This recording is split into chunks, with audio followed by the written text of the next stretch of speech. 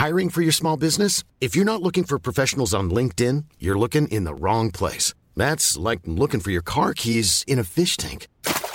LinkedIn helps you hire professionals you can't find anywhere else, even those who aren't actively searching for a new job but might be open to the perfect role. In a given month, over 70% of LinkedIn users don't even visit other leading job sites. So start looking in the right place. With LinkedIn, you can hire professionals like a professional. Post your free job on linkedin.com/people today.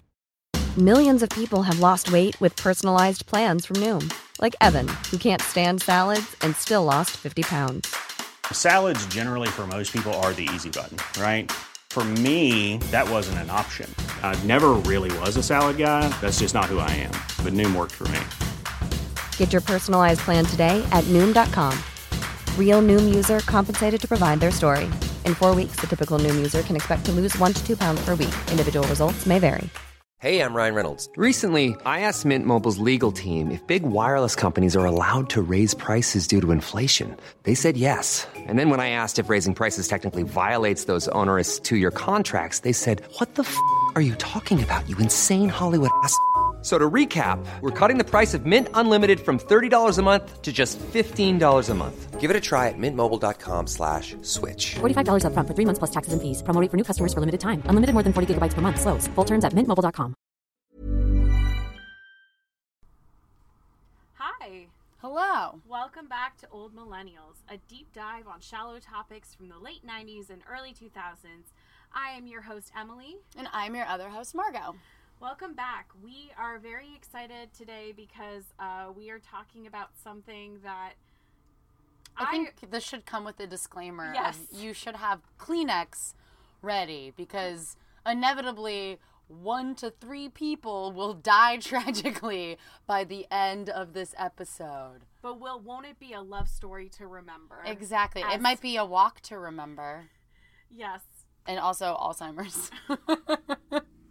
There seems to be a lot of commonality in these books and movies. Yeah, you know how in Disney movies they always kill off the mom to make everything more tragic, or any parent, I suppose, Right. if you want to think about The Lion King. Yeah. But they just kill off any parent so that the young child has to go through something tragic. Nicholas Sparks is the Disney of doing that to teens. Yes, no, absolutely. As I started going through the plot point count of, is this a Nicholas Sparks movie? I noticed that one of the movies I'm covering covers, I think, 5 or 6 of what seem to be common themes in all of these books and movies. Do you fall in love? Check. Check. Do you and your romantic interest part ways tragically? Check. Does one of you die? Yeah, check. check. Estranged from your familial- family? Yes, check. Always check. Romantic relationship that one family disapproves of. Check. The South. Check. Always. Troubled teen. Check. Oh, there's always at least one. There's one in Knights of Rodanthe, and that is arguably geared towards a more middle-aged audience. There's got to be one somewhere, so someone had to have a kid. Someone's child needs to be disgruntled. If not, you need to throw it all away and start over. I mean, I'm realizing this now because, hindsight's 20/20, et cetera, but I didn't do any background research into Nicholas Sparks himself. I just went fucking full ham on A Walk to Remember. I think mostly because at least in the last year, maybe 2 years, it has come to light that maybe Nicholas Sparks is not the most tolerant person. No shit. Maybe some would even say quite homophobic or pretty racist-y. I mean, maybe these books and movies should have clued us in on what his ideal world looks Emily, like. In between all of your tears, it's basically tragedy porn. It's very fitting, I think, that Mandy Moore is in A Walk to Remember because that is tragedy porn to end all tragedy porn because now she's in This Is Us. It's like going to prep school for This Is Us college. I mean, and then Ryan Gosling later did Blue Valentine, which would be a hipster Nicholas Sparks, if you will. Also, A Place Beyond the Pines. Also, Yes. Nicholas Sparks, estranged from his family. Angsty teenage son. I am telling you, it is artsy Nicholas Sparks. What's his name? Something Son Friance or whatever. I can't. Derek Cinefrance or some shit like that. About. Yeah. Anyway, that director is the indie version of Nicholas Sparks. And whatever This Is Us is Dan Fogelberg. That's his name. Fogelman. Yeah, Fogelman, sorry. Wow. Different, Wow. very different people. Wow. You've been hanging out with Very. Nicholas Sparks recently? Sometimes. Well, did you ever, I mean, we will start talking about Nicholas Sparks soon, but I have a quick detour. Did you ever see Dan Fogelman's tragedy porn full-length feature? Yes. With Oscar, oh, you did? Yes, with with Oscar Olivia Isaac? Wilde And and Oscar yes. Isaac? Isaac, who I would have also called Oscar Wilde if... But Yes. it was, I didn't watch it per se. I watched the trailer, and then I read a review by Dave Holmes. Oh, yeah. Because he did a really funny review of Book of Henry that is essentially the entire plot, but with him narrating his own mental breakdown while watching a movie that makes no fucking sense. Yeah, that movie, so I did So watch- it's just like anytime something good happens to the character, bam, dead. Pregnant wife hit by a fucking bus. Like, Yes. that's dark. And then it's followed by her husband killing himself in his therapist's office. Right. Then it's followed by, meanwhile, this little boy who's living in Spain and growing up. Oh, right. And, like, it's bad. I forgot there was, like, and an then, of immigration course, storyline right. handled Well, poorly. and of course you find out the reason why we've been learning about this one little girl named Dylan and this because one she little was boy. like the baby that didn't die. That And- was Olivia Wilde and of Oscar course, Isaac's and child. The little boy Right. in Spain who witnesses the girl get hit by the bus because he is in the bus. Oh, right. There we go. Because, like, his Yeah. mom is, like, a maid, and they're traveling Yeah. back from her job. Right, right. Yes. Yeah, they were yes. like the dad. Well, all yeah. of these things are of the same ilk. Yes. But before there was A Fault in Our Stars, or even 5 Feet Apart, which was, like, another tween Oh, it's tragedy like romance. Bubble boy cancer. Well, yeah, they, like, both have cancer, and they're both in a hospital, and they can't touch each other. They always have to be 5 feet apart, and, like, they're, like, holding towels, which, by the way, Legion did that in the first season, and they did it better anyway, so what are we even doing here? The final thing I have to mention before we even dive in here is that I think what the really the OG when it comes to the love, cancer, all that is Love Story from the 70s. If not for Love Story and its female protagonist, spoiler alert, dying of cancer, I don't think we get A Walk to Remember, The Notebook. I don't think we get a lot of these movies, this grief porn, romance, what have you type of film. I think it's really Love Story that was the first one that I can really think of. Okay. I don't believe I made it through all of it because the overarching critique that Nicholas Sparks books and movies get is that it's really kind of like too saccharine, and sometimes it feels like it should just be a Lifetime shtick, but similar to Nicholas Sparks, it borders on Lifetime, but it's always elevated by the caliber of actors who agree to do it. Right. And Love Story, I will say, is like from the 1970s, very different and a much better movie than many of these Nicholas Sparks films. But yeah, no. Who's in that? It's Ryan O'Neal and Oh. Ally McGraw. Yes. So yes, that Ryan O'Neal. Well, as if there's another one. Yeah. And so basically they play a couple who meet at Harvard in college. She's from a family that's poor. He's from a rich, waspy family. They fall in love and get married against his family's wishes, and they struggle as a couple, but they love each other. And after that, she gets cancer, and the quote from that movie that's really famous is, "Love means never having to say you're sorry." Oh, I Yeah. see. Yeah. Anyway. Great. Well, of course, we don't get A Walk to Remember if we don't get Love Story, and you don't get A Fault in Our Stars or 5 Feet Apart or any of these other ones, because there's also like a Rachel McAdams one with Channing Tatum that I didn't list. Yeah. Because she doesn't quite die. No. But anyway, it's Dying Light. This is the original coming-of-age romantic tragedy classic, A Walk to Remember. I saw this in theaters when it was just released at the old downtown Burbank AMC, and it was a packed, sold-out screening at like 5 p.m. And it was all girls my age, so it was like freshmen in high school, possibly. Yeah, it was January of 2002, so freshmen in high school. I was in 8th grade, yeah. Yeah, and it was all girls that looked like me or around the same age, and then there were like a couple like chaperoning parents, like a couple dads I went having with to my be a dad. part. Oh, really? Yeah. I just went with Marianne, and we sat like on the edge aisle just thinking like we would kind of snark our way through it, because we would pretty much watch anything to just like get out of the house, which is how we ended up watching I Know Who Killed Me, mostly for the air conditioning. We've seen a lot of movies this way. But we did not expect to be as emotionally destroyed as we both did. And I'll never forget, there was a dad sitting behind us who was with his kids, and he saw us like start to cry and sniffle, and he handed us a box of Kleenex that he brought with him. And he was also crying. See, toxic masculinity doesn't have to live. I think he also was like caught off guard that he was also upset, but I also felt like it was like a folie à deux, like everybody around you is crying, so you suddenly are like feeling things and you're crying. Anyway, A Walk to Remember stars Mandy Moore as Jamie Sullivan, Shane West as Landon Carter, and it's directed by Adam Shankman, who's best known for Hairspray. I did not realize that he had directed this. I was quite surprised because he's also pretty known for doing comedies. Like, he also did Cheaper by the Dozen 2 and Rock of Ages and a couple other things. But right after he did The Wedding Planner with J-Lo and Matthew McConaughey, he directed A Walk to Remember. He also did Hairspray. Yeah, that's what I said. Oh, sorry. I said he was known for doing Hairspray. At least that's what I know Adam Shankman from. Yeah. Because I really like that version of it. A Walk to Remember is rotten at 27%, but it has a 78% audience score, which to me tracks, because I feel like this movie's fairly beloved. It just crossed its 15-year anniversary a couple of years ago, and there are a lot of pieces about like why everybody always still cries even when they watch this and they know how it's going to end.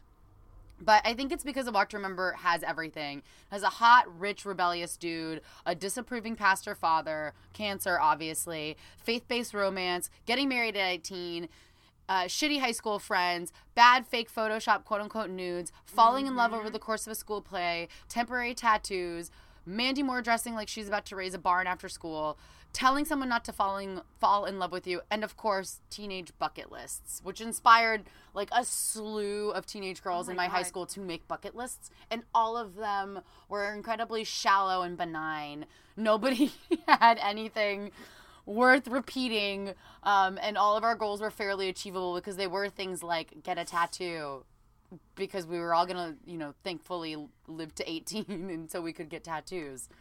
So there were simple things like go to Europe. They were, again, all very attainable. But A Walk to Remember centers on Landon Carter. He's the rich kid bad boy who hates his dad. Sort of like Tokyo Drift in the cold open of the movie, Landon and his crew of shithead friends trick some random nerd that they're trying to like initiate into their friend group, I guess, into their crew by having him jump off of something into what looks like a fucking quarry. Like, you can't tell. It's super dark and it's foggy and they're drunk. And there's also opening credits happening, so it's not fully clear what happens. Isn't it open on Cannonball by the Breeders? I actually don't remember, even though I rewatched the clip this morning, because I really couldn't remember how the movie started. I couldn't remember what got him in trouble. Yeah.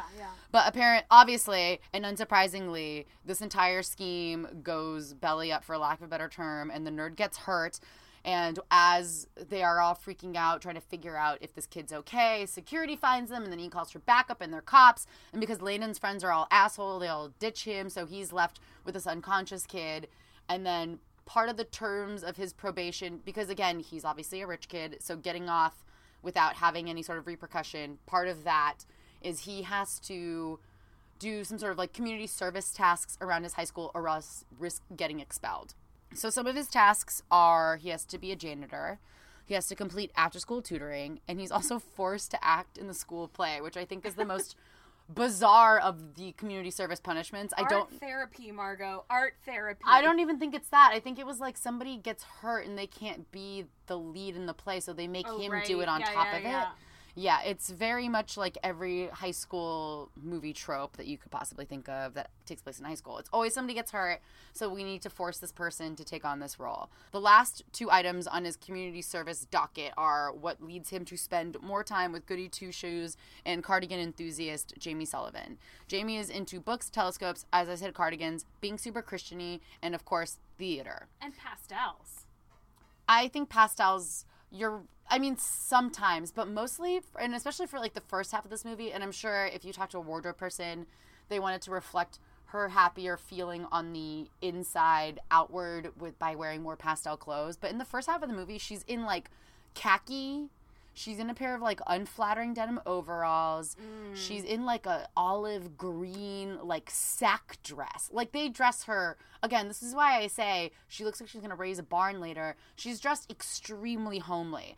And Mandy Moore was a pop star before this, and although I think brown is her natural hair color, this was the first time I've seen her as a brunette post-Candy phase, because she was better known as a blonde. Yes. And so I felt like the brunette was also to signal, like, her homeliness, in addition to, like, her face basically being under-made up, to give her, like, a whiff of sickly feeling. So you knew something wasn't quite off, but you thought, oh, maybe it's just because of, like, her religion or something. So Landon, surprise, surprise, sucks in the play, and out of fear of being made fun mercilessly by his shithead friends, who will undoubtedly come to the play and heckle him the whole time, he asks Jamie for help, and Jamie agrees under one famous condition, that he doesn't fall in love with her, which, spoiler, of course he fucking does. This is how this movie is going to work. So after Jamie tries to talk to Landon publicly at school, he tells her that he prefers if they would be secret friends, which just makes me think of Bob's Burger. When Gene just wanted to have a secret love, he's like, shh, it's a secret. And when he tells her that he would prefer that they be secret friends, she rightfully slams the door in his face, and she ignores him until opening night of the play, when Landon doesn't totally bomb or suck because there's a montage of him trying to remember his lines. Jamie sings a cover of Switchfoot. Remember Switchfoot? Yeah. Okay, she sings a cover of Switchfoot's song, Only Hope, which I did not realize was their song first. I thought that was her song the whole time. I was today years old. After she sings Only Hope, Landon completely falls for Jamie's angelic voice and improvs a little smooch. Camille sang that song in voice lesson recital when we were in high school. That makes tons of sense because I feel like I spent the next 4 years hearing the song constantly in choir auditions. Oh, yes. Or theater auditions. People just liked this song, and the soundtrack was a little bit popular. I don't really have a ton of stats on that or anything, but I listened to the soundtrack today and I was like, oh yeah, I definitely own this, and I definitely have the Notebook CD still in a CD case out in front right now. Oh, of course.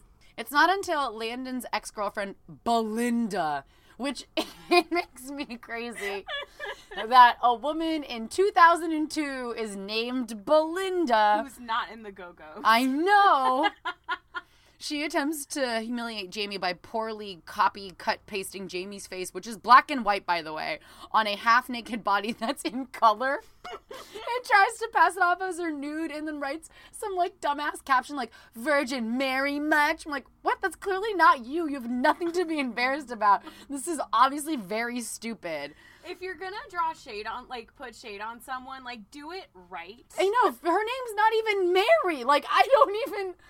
I understand you're oh, because she's Christian, but I just felt like there's room for, a pun to have been had, Sullivan's Travels, I don't know, but, I'm just spitballing here. They're in the South. You don't know if the local public school's any good. You can't blame I mean, this girl. obviously not. Insult in Beaufort, way. North Carolina, they don't prize pun work, apparently.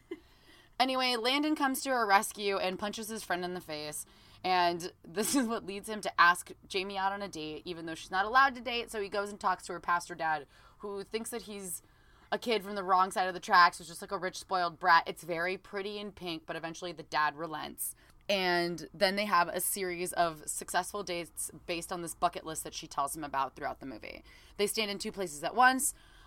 Between Virginia and North Carolina. He gets her a star after they have a cemetery stargazing date and names the star after her, and he gives her a temporary tattoo. This movie is very chaste. It is the definition of #wholesome content. They don't kiss officially, the play notwithstanding, until halfway through the movie, and it's coupled with Shane West / Landon telling Jamie that he loves her. And she doesn't even say that till way later. And P.S. I'm pretty sure they bang in the book, but it's not until after they're married, though. Yeah. Anyway, it's so chaste that there's a part where Mandy Moore takes down a part of her Amish dress to expose her shoulder to Shane West to give her a temporary tattoo. And the whole thing is treated like she's flashing him. The way that they both react to her shoulder, ooh, sexy shoulder. Yeah. It felt like, Renaissance jokes was look at my ankle. It's so sassy. It was a very strange moment to behold, especially in 2019. Okay, girl, it's just your shoulder. Whatever. God, this movie, my health teacher in high school, we watched it in class on a movie day, and she was like, see, ladies, you don't need to do whatever in order for a good man to love you. And basically use this as an example of us not having to, put out in order to Right, get attention. No, we could just wear cardigans and weird side braids Show a and shoulder once in a while. through just being yourself, you too can have a star named after you. Another like hot commodity after this movie swept high school. There were lots of girls getting stars named after them, but albeit it was like from their parents and stuff. It wasn't like a boyfriend gesture. That was usually reserved for the Build-A-Bear in the mall, so that was more common and probably cheaper, because I think I looked into it once and it was like $100 or something, and that's not a lot to like an adult, but it's a lot to a teen without a job. A $20 teddy bear will be much better. Much better. Anyway, after their series of successful dates, shit gets really sad. As they walk down the street after a presumed date and they get like a weird frosty reception from people on the sidewalk, Landon thinks it's because Jamie feels affected by all of it, but really it's because she tearfully tells him in an alleyway that she's not making plans for her future, which is an incredibly dark thing to say because she's dying of leukemia. She's not responding to treatments anymore.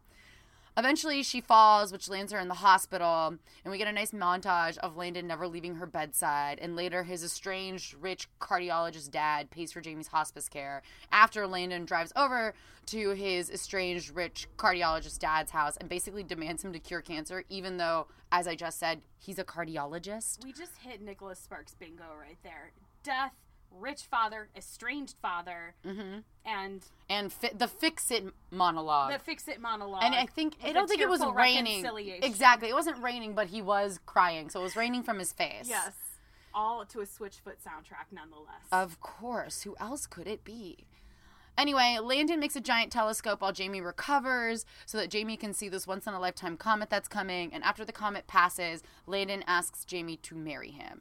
It's the number one bucket list item on Jamie's must get done before I die list, and it's to get married in the church where her mom grew up, and they do just that. They spend the summer together as newlyweds, and then she dies, albeit off camera.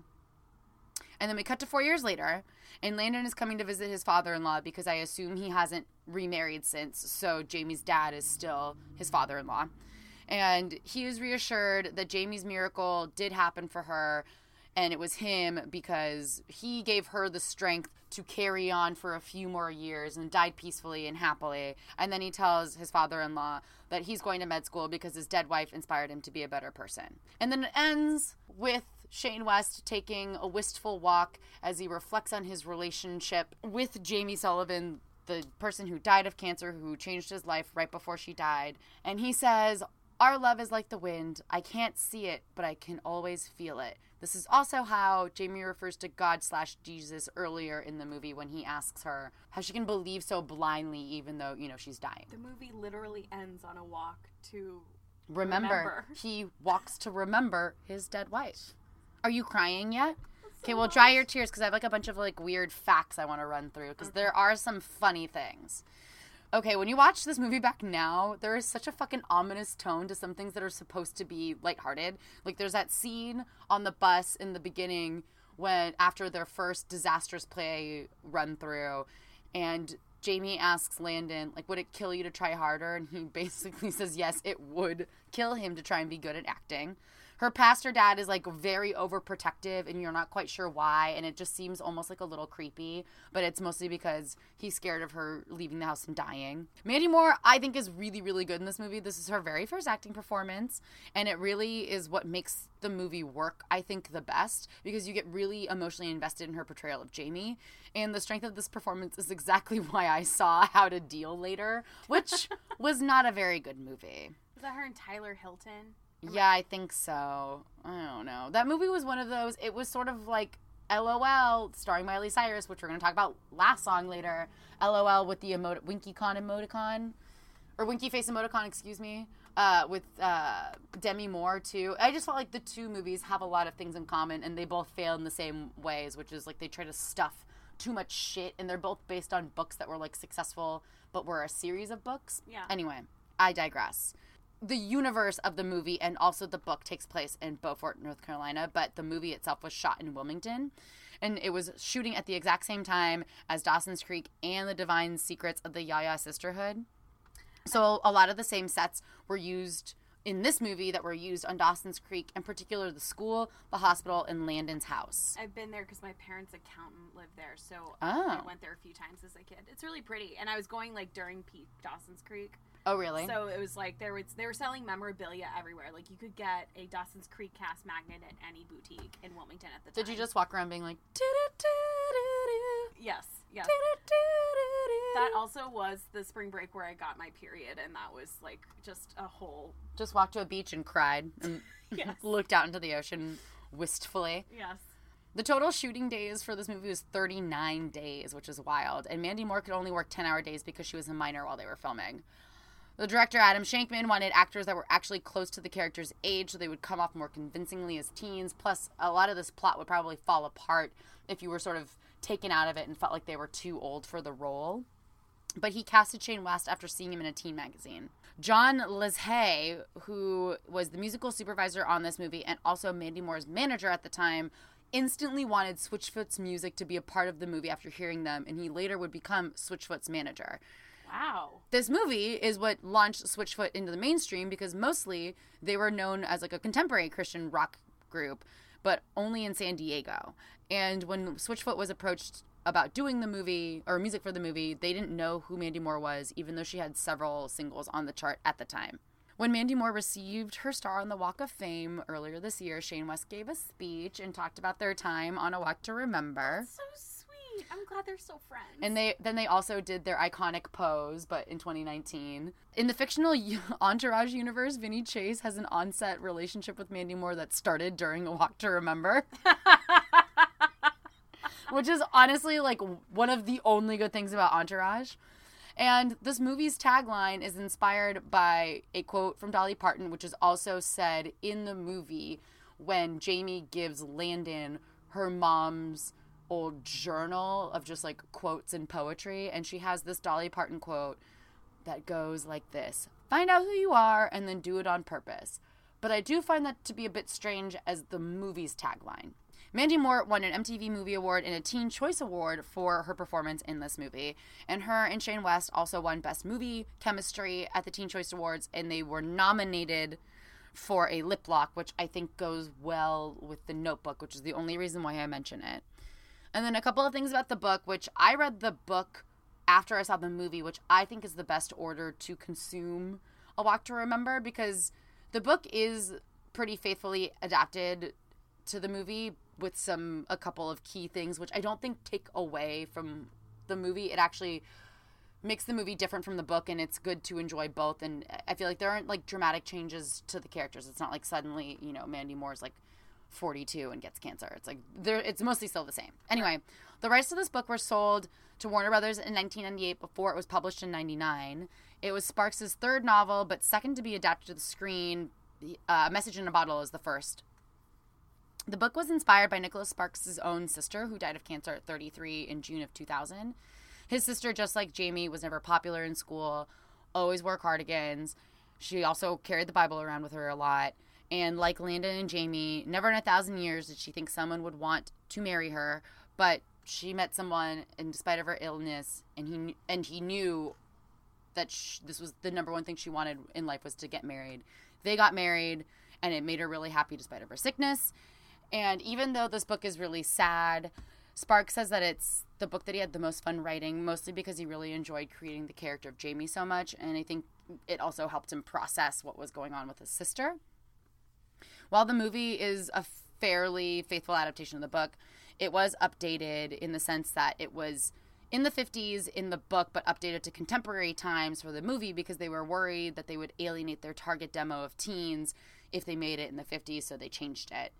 Sparks and a producer also changed the play in which Landon and Jamie fall in love. In the novel, Jamie's dad wrote a Christmas play that illustrates how he once struggled as a father. At the end of the book, even though it's more heavily alluded to that Jamie dies, and it's less overt than the movie. Like, the movie really acknowledges, like, she passed on, but the book is a little bit more opaque. And their wedding scene is sadder because, if memory serves, I'm pretty sure she has to get married in a wheelchair because she's too weak to stand up, which I felt led you to believe that the prognosis was not good. and that she would probably die in the ambiguous ending. Sparks says that he written the book knowing that she would die, yet had grown to love Jamie Sullivan and had hoped for a solution that best described his feelings in regards to his sister at that point, which she hadn't passed away at that point, so mainly he just wanted her to live, but he wanted to leave it a little bit ambiguous. And that's it on A Walk to Remember. So I covered The Notebook, which, spoiler alert, has not aged well at all, and rewatching some of the scenes as a 31-year-old versus a 16-year-old, I am deeply disturbed. It's less romantic and more creepy. And it's a cautionary tale now, of what happens in a stalker-like syndrome relationship. When you have like a Stockholm Syndrome stalker situation. Yes. I feel like it's That's a lot what I like was trying She's to All say. That.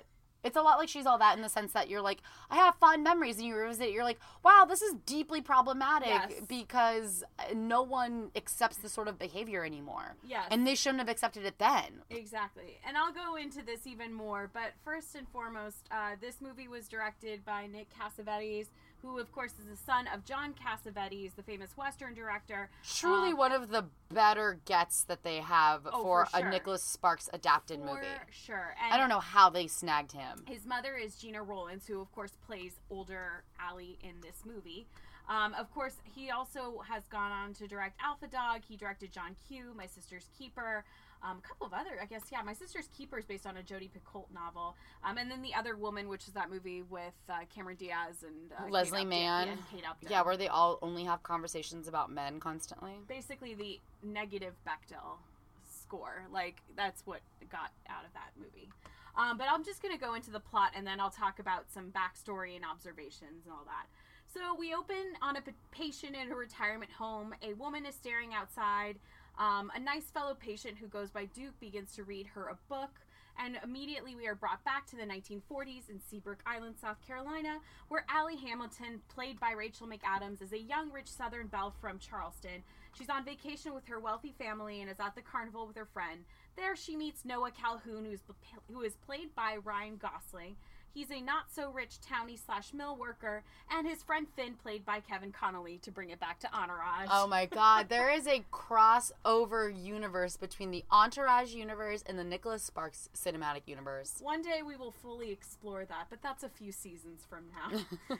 She reluctantly goes out on a date with Noah, which we'll talk about later on why that's a problem and why the date itself was a problem.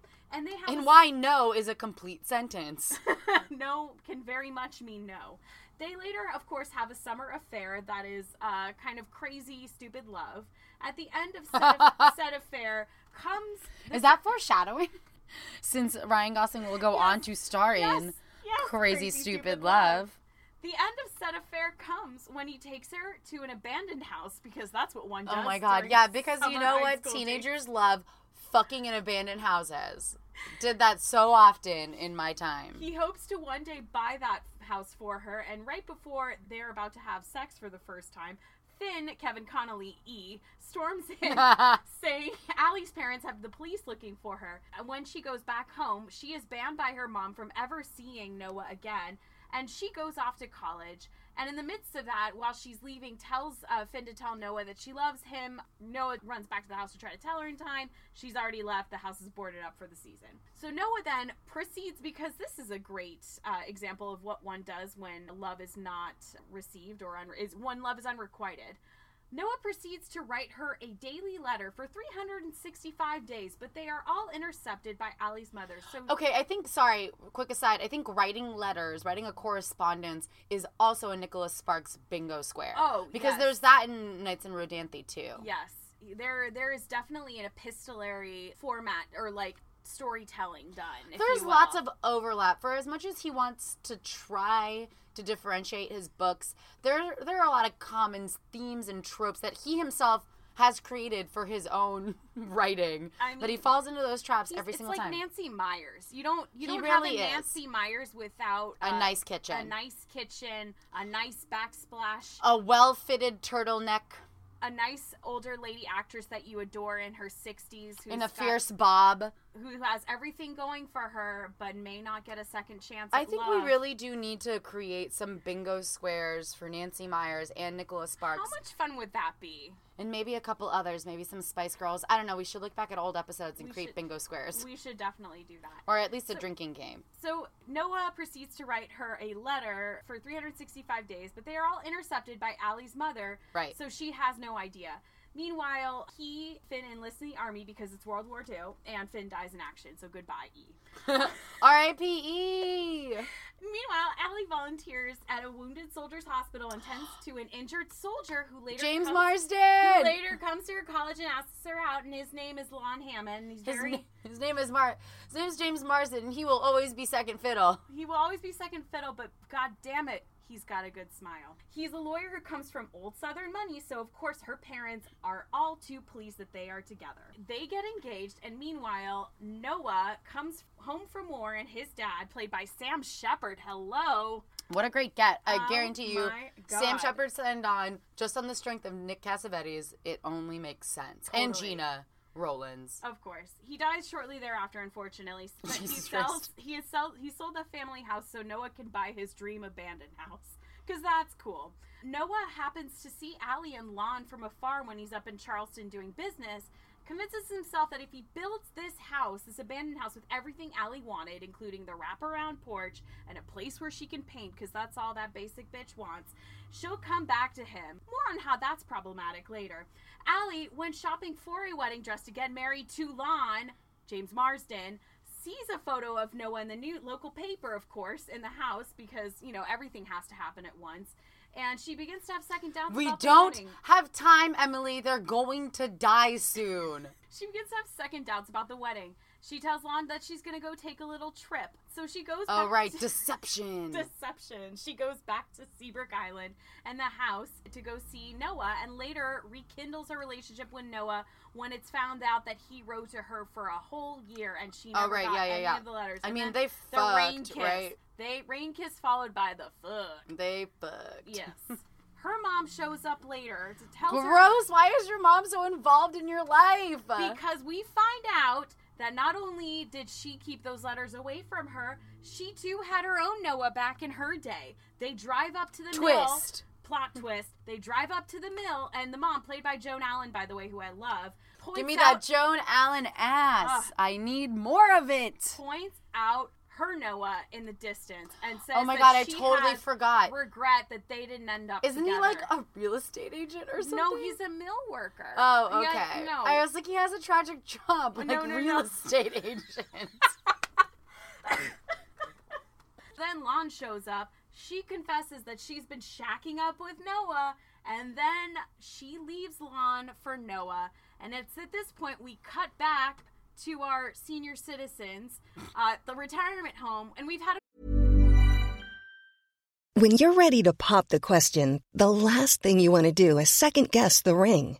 At BlueNile.com, you can design a one-of-a-kind ring with the ease and convenience of shopping online. Choose your diamond and setting. When you find the one, you'll get it delivered right to your door. Go to BlueNile.com and use promo code LISTEN to get $50 off your purchase of $500 or more. That's code LISTEN at BlueNile.com for $50 off your purchase.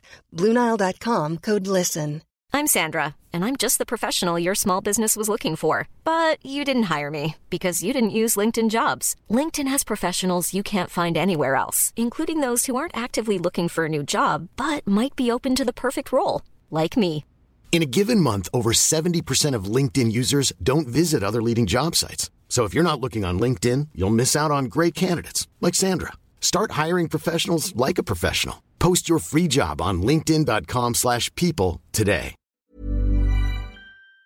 a few back and forth, by the way, where we see Duke talking to his kids. We start to put the pieces together, but then Allie, played by Gina Rollins, old Allie, realizes that he is reading her their love story from her old journal. Because Allie, sad, has dementia.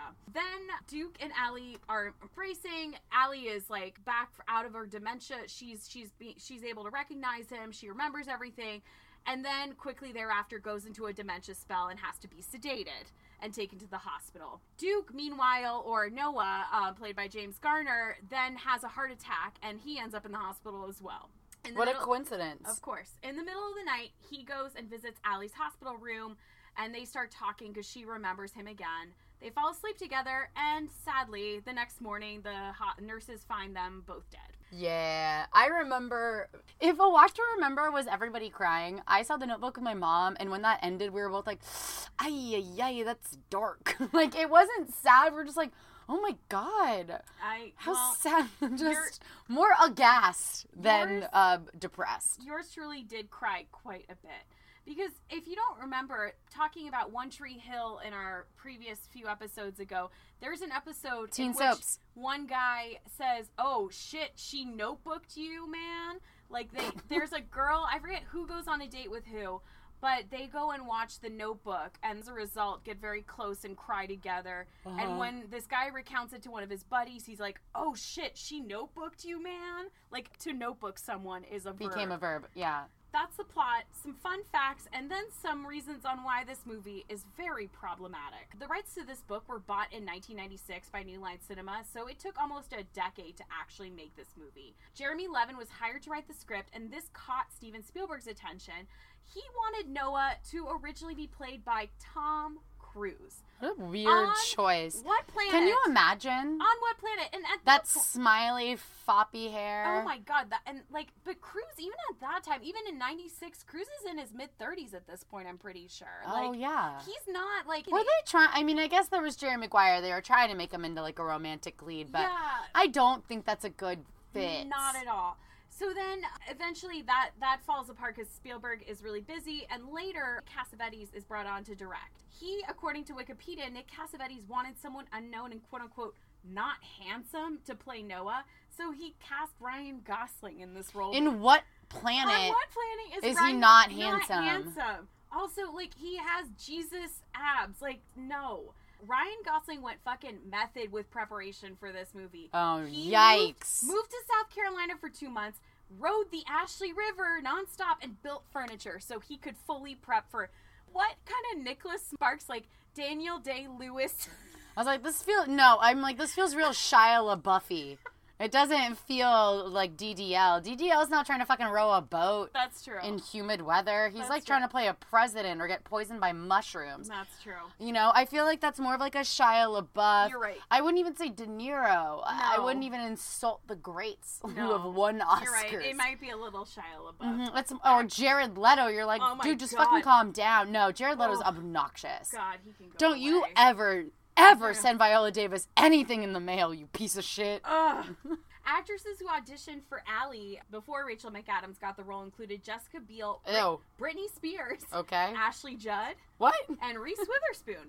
That makes sense. That makes sense for sure. Ashley judd. I know. I mean, she's Southern, but I wouldn't. That doesn't make any sense. She as well is older. Like, no, she's double Jeopardy material. But she, like, even again in the '90s, she was in her 30s. But it was more like A Kiss from a Spider or whatever, or Kiss the Girls. Like, she was more in like a thriller range, not like Sisterhood during that time. Right, that's right after she. Maybe did it was just because she was in The Neighborhood. They're like, hey, you want to be in this other movie? Where she played young Ellen Bernstein in that movie. For a budget of $29 million, they made $115 million because tears sell. I love that because even though the story is set in the South, both our romantic leads are Canadian, which is hilarious. Good Rachel McAdams story. She lived in the same neighborhood as my cousin in Toronto at one point. I think she's like a friend of a friend of a friend of my cousin's because that's how people in Canada work. She's very low-key. She lived in a really hip neighborhood where there are a lot of fun vintage stores and just kind of kept a low profile and just ran her errands like a normal person. And she is that type in general. I've read many profiles of her where they talk about, oh my God, stars, they're just like us. But she's really, really She's cool just Canadian. Yeah. In terms of awards at this one, because we talked about Teen Choice Awards with you. It was a hit with the teens because I think what really sells this movie, because it is deeply problematic, is Rachel McAdams and Ryan Gosling's chemistry. I mean, they obviously end up dating, and that's what they're known for the start of their career. But I think a lot of the movie only works because they work. So in terms of Teen Choice Awards, they won Choice Movie Drama, Choice Date Movie, Choice Movie Actor Drama, Choice Movie Actress Drama, Choice Movie Breakout Performance Male, Choice Movie Chemistry, Choice Movie Lip Lock, and Choice Movie Love Scene. This is like a Lord of the Rings for Teen Choice Awards. I mean, and then they had that famous MTV kiss that confirmed their relationship where everybody, and myself included, freaked the fuck out that they were officially together. Also, I did not know James Garner was nominated for a SAG award for this. What? Yes. I guess maybe if you're an established enough actor That's true. and you die in a movie, you can get at least a Golden Globe. That's true. That's true. So some of my observations. I, of course, loved this movie as a teenager.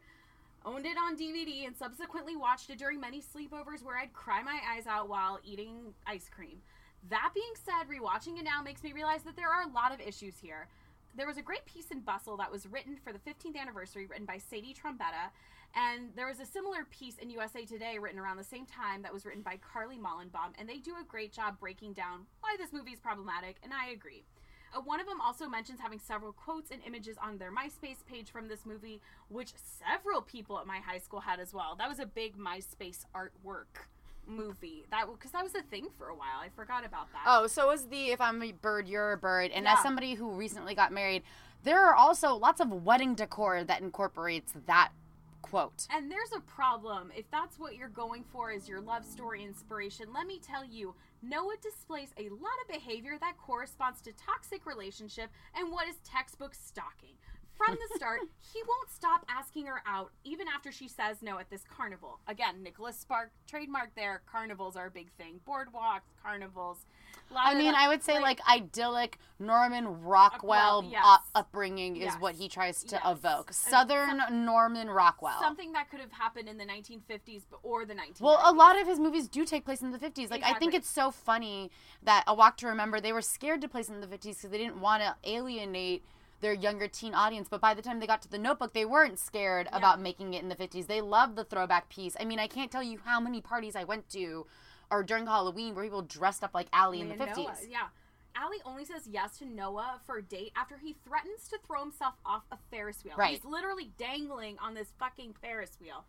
Then, after she has said yes to this really bad date from the start, their first date involves them lying down on the main street of this small town at the one traffic light, watching the light change. And oh, how hilarious. They almost get run over by a car. What the hell? That's also not a date. That's not a date. If some fucking That's some fear bullshit right there. Honestly, if some fucking bozo took me to a fucking stoplight for a date, I would never speak to him again. Never again. You're like, bye-bye, never see you again, off to college. Okay, I think it's because I only recently watched the trailer for this, and by recently I mean like literally today because I didn't know this was happening, but have you heard about that show Ghosted with Rachel Lindsay from The Bachelorette? No, I have not. Okay, well, The Notebook would, I mean, what's his face? Calhoun would be a person on this show Ghosted because the whole premise is this person stopped talking to you, so now you're telling MTV about it, and they're going to go track down this person to force you to confront them to find out why they ghosted you. So it feels really, I mean, it feels like it's promoting stalking. It feels wild. Like, I feel like this should end like Cheaters. Like, someone's ended up getting stabbed. But again, that's just unhealthy behavior, and I feel like, you know, if we're going to update The Notebook to 2019 times, he would be a person that would go on Ghosted to be like, where the fuck is this bitch? I made this house for her. This only gets worse. The Summer Love montage features a bunch of times where they're doing nothing but fighting, and literally, as they're doing this, James Garner reading from the journal is like, and they rarely agreed on anything, so they're fighting half the time, and when they're not fighting, they're making out. It looks like something out of Big Little Lies with Nicole Kidman and Alexander Skarsgård, except he's not throwing her around and beating her up. No, but they are throwing things at each other. Things at each other, and it's just kind of a weird dynamic. Later, after the whole thing happens, it felt real like honeymooners, though, like why I yada. It's just a little like too much. Later, after she's forbidden from seeing him and he never hears from her again, he keeps writing to her even though she doesn't respond. Even though she would be on Ghosted today. Exactly. Even though she probably would have responded had she known these letters had been written and her mom had not hidden them. That is stalkerish behavior. If people do not respond to you, do not continue to persist. Even though he intended to buy this house before they even hooked up in it or attempted to hook up in it, he builds the wraparound porch and features she wanted despite not having communicated with him for years. He thinks this is what's going to bring her back. And it works, though. It works. So it reinforces like toxic masculinity bullshit. Where everything that happened with Luke P on this season of The Bachelorette with Hannah, I can attest about 50% of that behavior. Are you trying to say that Lone is James Marsden is Pilot Pete? I mean, I don't know if they fucking a windmill. Lon is Tyler. Lon is Tyler, and here's why. Lon is Tyler because he's also handsome. He's handsome and a good guy. He's a really good guy who's like, of course you can paint, and of course you can go on this trip to think through shit before we get married. Like, what a nice guy. When he does get mad after he finds out that Allie's been shacking up with Noah this whole time. Not shacking up, she fucking cheats on him. She cheats on him, that she's been cheating with her summer beau from a few years back. He says he wants to hurt Noah, but he thinks through this, and he says he knows that that doesn't mean that he gets her in the end if he fights him. That takes a lot of thought and not especially if it's supposed to be post-World War II. Exactly. Like, he has PTSD probably, and yet he can think through this and say, hey, guess what? I'm not going to fight this guy because I know that's not going to give me the outcome that I want. Even through his PTSD, he can tell that he doesn't need to engage in this sort of behavior. If this were the other way around, best believe Noah would have beat the shit out of him. Lon. Oh my God. He would be a dead man. And then we can add Lon to the list of guys who in movies get shafted for what appear to be more charismatic options, but are in fact trash humans. Talking about you, Ethan Hawke in Reality Bites. Ben Stiller had some problems, but he was actually a nice boyfriend to Winona Ryder. Ethan Hawke, you were garbage. That is my reflection on the Notebook. Did not think that you would loop in Reality Bites with the Notebook, but okay, sure. Well, we're about to talk some more about love via correspondence in the mail with Nights in Rodanthe, baby. Are you ready for this shit? It has a 30% on Rotten Tomatoes. And that's a high one, folks. It is high. If we're having like a director that I'm not familiar with most of his work, and a writer who would go on to write like Dolphin Tale. Oh no, sorry, that was a Walk to Remember's writer. Just kidding. Anyway, it's a Rotten Tomatoes score of 30% and 52% with the audience, so nobody really liked it.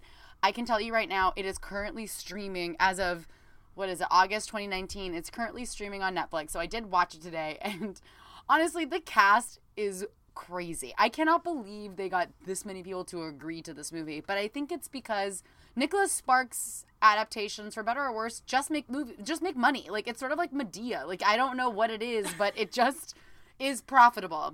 So I actually read Nights in Rodanthe in high school because I'm a middle-aged divorcee deep down in my heart. I also, as I've established, I was going to say, as I've established earlier today in this episode, I also love Nancy Meyers and her kitchens. Can we go shopping at Chico's later? Oh, sure. I would love a pair of sensible shoes, as I've told you. I'm not ready for Rothy's, which is like one of the 3 ads that I get served on Instagram, but I want something like that. Anyway, after A Walk to Remember, I wanted to cry, but I didn't want someone who had their whole life ahead of them to tragically die of cancer at the end. So I picked up Nights in Rodanthe, a.k.a. How Stella Got Her Groove Back for White People. Literally, that's what it is. It really fucking is. Southern white people. Diane Lane and Richard Gere star in this, and they team back up after being in Unfaithful in 2002, where Diane Lane cheats on him. And also the Cotton Boys Club, I believe, from 1984. I didn't write it down, but I was like, I don't know her, but I believe that this is their 3rd time appearing on screen as a couple. This movie also stars Mae Whitman. Yes, her. Oh. She plays Diane Lane's goth daughter. James Franco is Gere's son who hates him. Chris Maloney is the garbage ex-husband who is begging Diane Lane to take him back. Viola Davis is Lane's entrepreneurial, sassy best friend in a very weird wig who lets her clear her head at her beautiful inn on the beach. Basically, Nights in Rodanthe, the Notebook might have the Lord of the Rings trifecta of MTV Movie Awards, but Nights in Rodanthe has been nominated for an AARP Movies for Grown-Ups Award. So suck on that. And it was robbed, I tell you. Robbed. Basically, Nights in Rodanthe is about attractive middle-aged people who bang in the middle of a hurricane amid their personal and emotional internal hurricanes. Diane Lane is getting divorced and her daughter hates her. Richard Gere is fleeing his fancy rich doctor life after he accidentally murders a Rodanthe local in a freak cyst-removing incident. This is a podcast mini-series. I'm pretty sure it's like Dr. Death. Is he the doctor from Dr. Death? He left a scalpel in her face, but he won't admit it. No, I don't know. But when he tells Diane Lane earnestly that he killed somebody and it was a freak cyst accident, I was like, Okay, I cannot handle this movie right now. Diane Lane plays Adrian, who is looking after Viola Davis's inn in Rodanthe, the northernmost village in the inhabited areas of Hatteras Island in North Carolina. I didn't know that. I thought that was interesting. Maybe it's not. The only guest for the weekend is Dr. Paul, who's Richard Gere. He's a surgeon with a very type A personality who arrives with his own emotional baggage. Throughout the movie, he has these, like, tragic surgery flashbacks. Like, they lead up, right? So, like, we see him, like, sassing a nurse. She's like, oh, are we listening to Miles Davis during this surgery? He's like, no, it's a Chopin day. I'm like, oh, suck a dick, dude. Whatever. But as these flashbacks build, they reveal, obviously, more and more the Rodanthe local that he murders, who he's currently being sued by, which is the whole reason why he's in Rodanthe, is because the husband of the dead wife. You can't escape fucking dead wives in Nicholas Sparks novels. They are fucking everywhere. I have a very quick blurb on my other favorite Nicholas Sparks movie, Safe Haven, because that movie is fucking bonkers. Always a fucking dead wife. So many dead wives in this universe. The husband wrote to Dr. Paul, tells him to come to Rodanthe because they want to talk it through. But before he can go and talk to him and have any sort of closure, and in between all of Richard Gere's pensive flashbacks while he's sitting on a beach and staring at the water wistfully, a storm is moving towards the inn, and Paul and Adrian have to put their internal struggles aside to protect this nice inn that Viola Davis has invested in. It's very pretty. It's like right on the beach. I think, again, didn't write it down, but I believe that the original owners had to physically move it because of so many hurricanes and shores eroding and, you know, climate change reasons. That's a thing. Anyway, after they board up the house before this hurricane, they dine together and they share stories, and eventually they, like, make out and, like, bang and stuff. I mean, they give each other, like, advice and shit. Anyway, it all, like, leads up to them banging, honestly. And you knew it was coming. You knew they were going to bang in a hurricane. That's what we've been waiting for. Even though they fall in love over the course of this weekend, and it becomes clear to Adrian that she doesn't want to take Chris Maloney back, which is truly a shame because Chris Maloney is fine. And she realizes that she's falling for Dr. Phil. If that's who she's picking over Christopher I Maloney. know. Girl, get your head checked. I mean, honestly, I personally don't like Richard Gere. Oh. I think it really does all stem from seeing Pretty Woman at too young of an age and was just so immediately put off and creeped out by him. And also Jason Alexander, which later would make watching Seinfeld uncomfortable at times. I'm like, you're rapey. Yeah. But anyway, Richard Gere makes me uncomfortable. Oh, and so anybody falling in love with him, I'm just sort of like, he's icky. I don't know. Stan. I know. I don't. He has his issues. But... I don't. Anyway, so they fall in love, but Dr. Paul still feels guilt over his son, James Franco, who fucking hates him, who wanted him to go to South America with him for some sort of, like, Doctors Without Border thing. So instead of staying and falling deeper in love with Diane Lane, he goes to South America to join his son. So while they're apart, Adrian and Paul exchange numerous handwritten letters, and that's how they continued their relationship and fall deeper in love. Yep.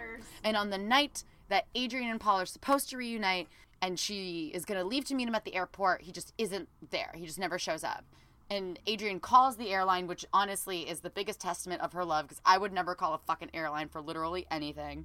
She calls to find out if Paul even made his flight because it's so unlike him. He sends her all these letters, like, where is he? And then, knock, knock, knock, there's the son, James Franco, who comes to tell her that Dr. Paul actually died in a freak flood that happened in Ecuador right the day that he was supposed to leave. Of course. But he brings her this, like, steel chest full of his stuff.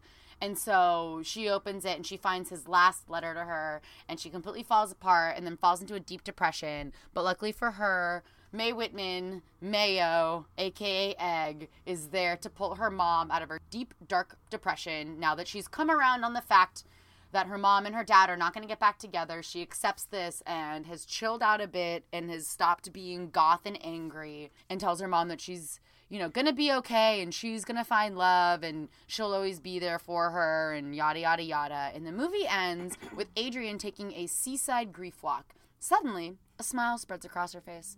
Is she dead? Did Dr. Paul fake his own death and now he's showing back up on the beach like, surprise, bitch? No, it's none of that. It's a pack of wild horses because it must be the ghost of Dr. Paul. Thank you for coming to my TED Talk. As I said, this movie was nominated in 2009 for an AARP Movies for Grown-Ups Award in the category of Best Grown-Up Love Story, and it did not win. This movie did come out in 2008, though. The story begins in 2002 in the book in Rocky Mount, North Carolina, and this book uses the same trope that we're very familiar with in The Notebook, where it starts out with a mom telling a story to her child, and then we flash back all the way back to the 80s, where Adrienne tells her daughter about a relationship that she formed with Paul Flanner, who she met as a younger woman who had just been abandoned by her husband and had to take care of her sick, dying father, and it had all worn her down. So she gets an opportunity to go to the small coastal town of Rodanthe, North Carolina, to take care of a friend's inn. And there, Adrienne meets Dr. Paul, a 54-year-old father who arrives in Rodanthe after he sold his home and his practice and is now seeking relief from his shattered life as a successful surgeon after somebody dies on his operating table. So it is a pretty faithful adaptation of the book, except there's like some of that, like she was already a parent, she was like a single mom, and she had like a dying dad back at home. A lot of it is the same. Like they bang in a hurricane, he dies tragically in Ecuador, they fall in love deeper through the letters, she gets the courage to carry on with her life and to, like, feel emboldened by her chances, and comes back from her little vacation re-energized and ready to take it on. And then he dies tragically, and she feels sad, but then she goes on to have more kids, and she remarries, and it's fine. She's fine. Sometimes now I'm thinking that Nancy Meyers movies are made as like an antidote to Nicholas Sparks movies, where it's like they're the comedy equal. You can find love after 50 and you don't have to die immediately. Right, because I mean, Message in a Bottle is about middle-aged love and dying immediately. So he didn't really quite get into the teen space for a little bit. But you have a teen-centric movie. I do, and this one came after this movie. I think, so he had worked on Nights in Rodanthe, and then I think he worked on The Lucky One. The movie I'm going to talk about is The Last Song, which currently has a 20% on Rotten Tomatoes. I mean, it's so apropos since Miley Cyrus and Liam Hemsworth met on the set of this movie, and now they're divorcing each other. R.I.P. And also, it comes full circle. Again, we need to map out the old millennial cinematic universe ourselves. But now, Miley Cyrus... But now Miley Cyrus is dating Caitlyn Carter of The Hills New Beginnings fame. And as I said earlier, which led to us showing each other pictures of people that we know who look like each other, who are in relationships with people that look like their identical twin, I feel like Caitlyn and Miley Cyrus look a lot alike. They do. In a lot of pictures when they're standing side by side, I have to do a double take because I feel like they look so similar. And I know a lot of it is like they both love hats and they're skinny white blonde women, but there's something about their face too. They do look a lot alike, and it is very creepy. It's just a trip. It is. Maybe this is her kind of self-reflection moment. In order to, like, reflect on herself, she needs to date someone who looks like herself. And who's going through the exact same thing. Exactly. Because Brody Jenner and Kristen Carter are also divorcing, even though they're not really divorcing because they technically never filed for a marriage license. Yes. So. Which is kind of on brand. I mean, it is. The Vanderpump Rules kids did it. It's very on trend right now. Yep, Brody was too busy with his once-a-week DJ gig to bother. You know what? It's really hard to drink till 3 a.m. and then remember to mail in a sheet of paper. So The Last Song was directed by Julianne Robinson. Her work includes BBC series Blackpool, and she actually won a BAFTA for that. And she directed episodes of Weeds and Grey's Anatomy, and later went on to direct the straight-to-DVD Katherine Heigl movie, One for the Money. Oh, goodness. Yes. Yeah. But good TV work, not so great movie work. So she had a budget of $20 million, and they made $90 million at the box office. And this marks the first big quote-unquote adult movie Miley Cyrus starred in. This is under Touchstone Pictures, which is Disney's adult branch, if you will. That sounds creepy, but I just mean that it's like the... No, it's like what the demo is more like 18 and above. Right, and I think Disney now kind of blends that a little bit more now that they have like Marvel Cinematic Universe and Star Wars and all that, but that was for many years Touchstone was that one branch where their older movies were produced. So she met with the Disney exec to discuss her post-Hannah Montana career and what she wanted to do. She expressed that she wanted to be in a movie similar to A Walk to Remember, which had launched Mandy Moore's career from music to acting. But I feel like the one difference, and we said this before we started recording, was that Mandy Moore had strictly only done music. Miley Cyrus also, she was a Disney kid. So she was trying to like break out in the same way that like Lindsay Lohan did. You're absolutely right. So it was more into serious acting. Yeah. And Mandy Moore, I think maybe had done Princess Diaries at that point, but that's a very small role. Or, I mean, I think her best role ever is Saved. I think that's her absolute best role. Which I was going to bring up when you were talking about A Walk to Remember. She basically parodies that Christian girl stereotype and what it ends up being oftentimes. Not to say there are wonderful Christian people out there, but there are oftentimes many people who resemble the Mandy Moore character and saved more than the Mandy Moore character in A Walk to Remember. That is a very astute way of putting it. So anyway, Disney calls Adam Shankman, director of A Walk to Remember, asks him to come on to produce whatever this Miley Cyrus vehicle will be.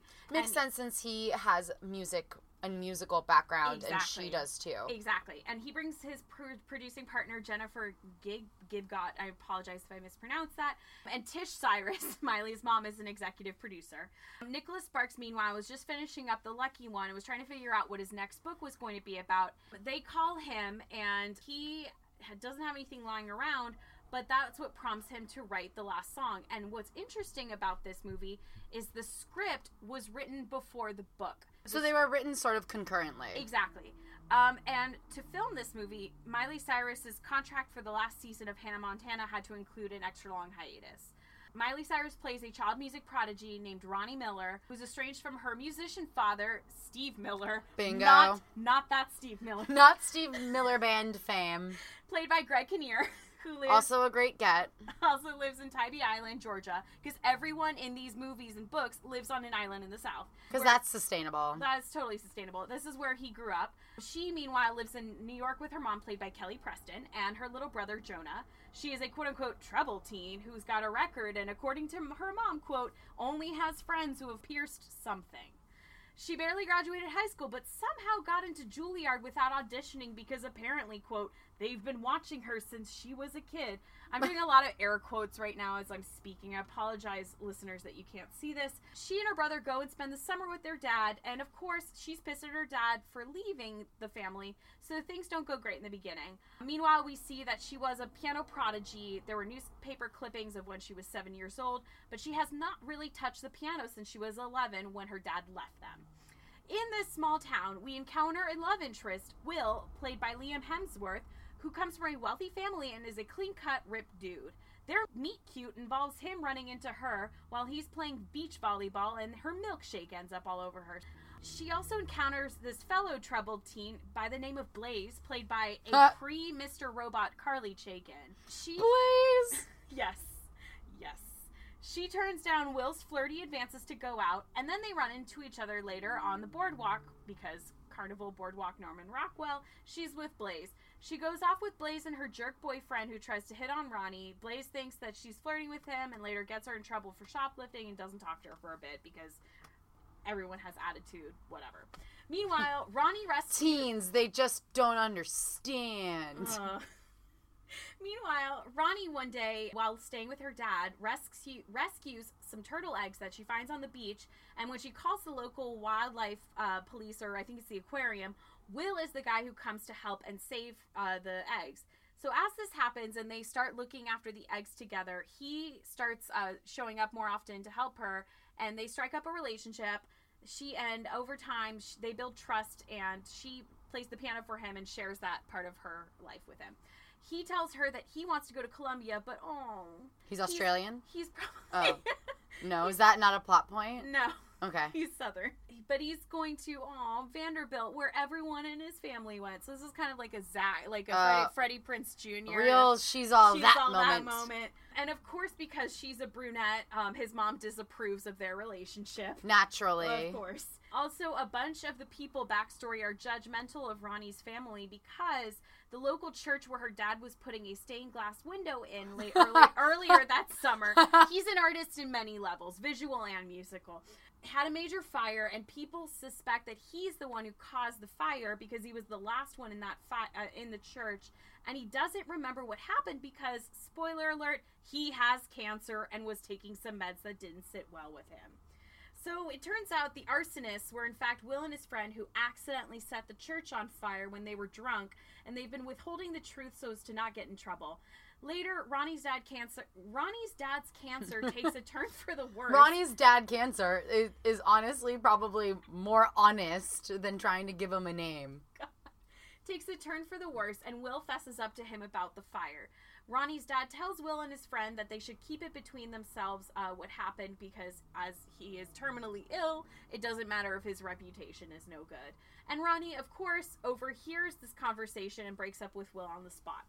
Ronnie decides to stay with her dad while he lives out the rest of his life and takes care of him. She starts playing the piano again, and when he asks her to finish playing the song that he composed, he dies while she's continuing to play it. Fucking A. Of course. At the funeral where she plays the last song is her dead dad. As she plays the last song at the funeral, God. she sees Will, who shows up late so she can really see him, and tells him that she's going to Juilliard after all. He tells her that he's transferring to Columbia, and they reconcile, and they're back together. Some observations. This is a movie where our star-crossed lovers met, Miley and Liam, R.I.P. Would this movie be a Nicholas Sparks movie if the guy didn't have a pickup truck? I believe Shane West drives a Jeep in A Walk to Remember, but that's he drives a muscle car. Oh, he does. He drives a muscle car. He drives like an old Camaro or something with fucking racing stripes on it. Which is a real turn. That's like a big departure from Nicholas Sparks, because usually the pickup truck is a...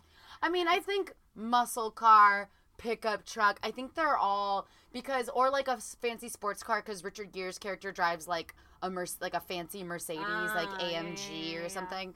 That Pablo Schreiber, who is the dead wife's husband or son, who like kicks a giant hole in the side of it, which, by the way, I like when I saw him, I was like, what the fuck are you doing here?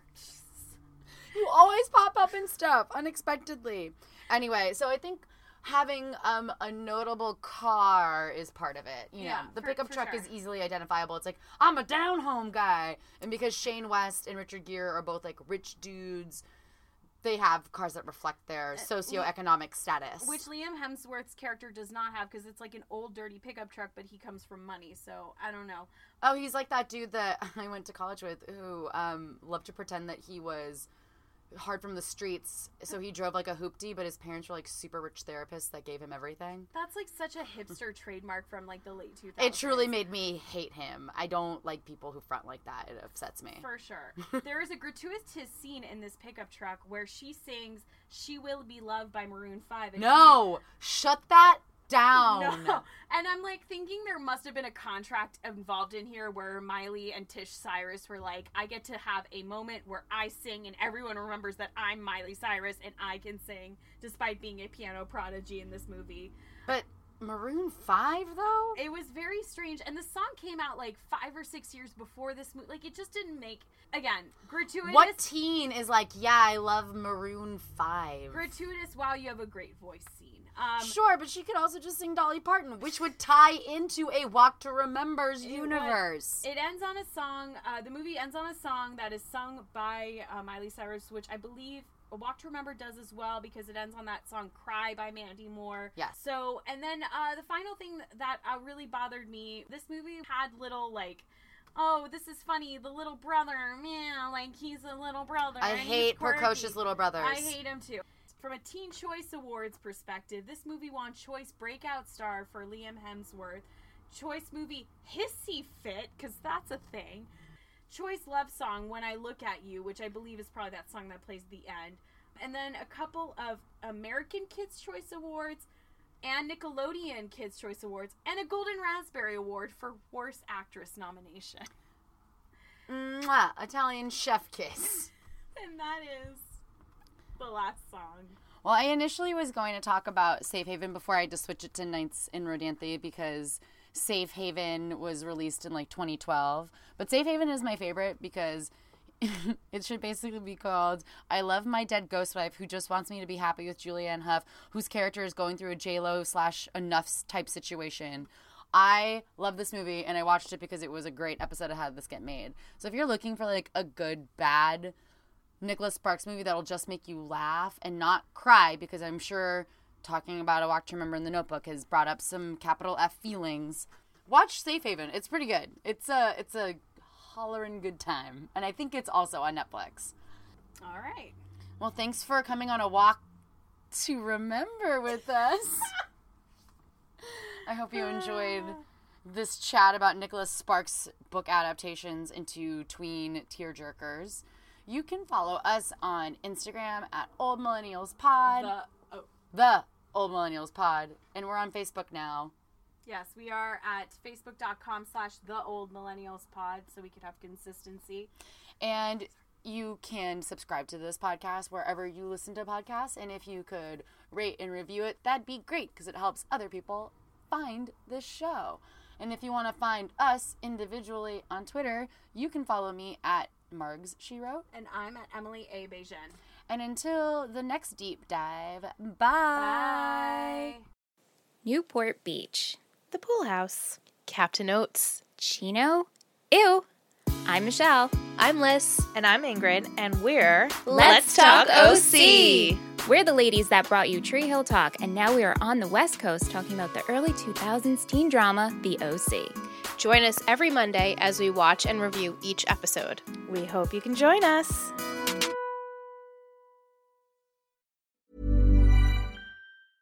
Hey, it's Paige DeSorbo from Giggly Squad. High quality fashion without the price tag. Say hello to Quince. I'm snagging high-end essentials like cozy cashmere sweaters, sleek leather jackets, fine jewelry, and so much more. With Quince being 50 to 80% less than similar brands. And they partner with factories that prioritize safe, ethical, and responsible manufacturing. I love that. Luxury quality within reach. Go to quince.com/style to get free shipping and 365-day returns on your next order. Quince.com/style. Even when we're on a budget, we still deserve nice things. Quince is a place to scoop up stunning high-end goods for 50 to 80% less than similar brands.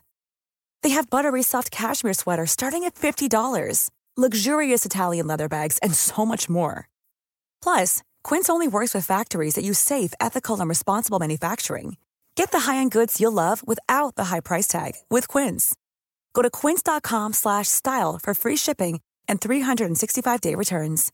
Want to get a chiseled look in the jawline? Sculpt and shape your jawline with added volume from Juvederm Volux XC. Juvederm Volux XC is an injectable gel specifically designed to be robust enough to improve moderate to severe loss of jawline definition. And it is the first and only hyaluronic acid filler approved for the jawline. Add volume to your jawline for a chiseled look with Juvederm Volux XC. For important safety information and to find a licensed specialist, visit Juvederm.com. That's Juvederm.com. Not for people with severe allergic reactions, allergies to lidocaine, or the proteins used in Juvederm. Common side effects include injection site redness, swelling, pain, tenderness, firmness, lumps, bumps, bruising, discoloration, or itching. There's a risk of unintentional injection into a blood vessel, which can cause vision abnormalities, blindness, stroke, temporary scabs, or scarring. Talk to a licensed specialist to find out if it's right for you. Visit Juvederm.com. That's Juvederm.com.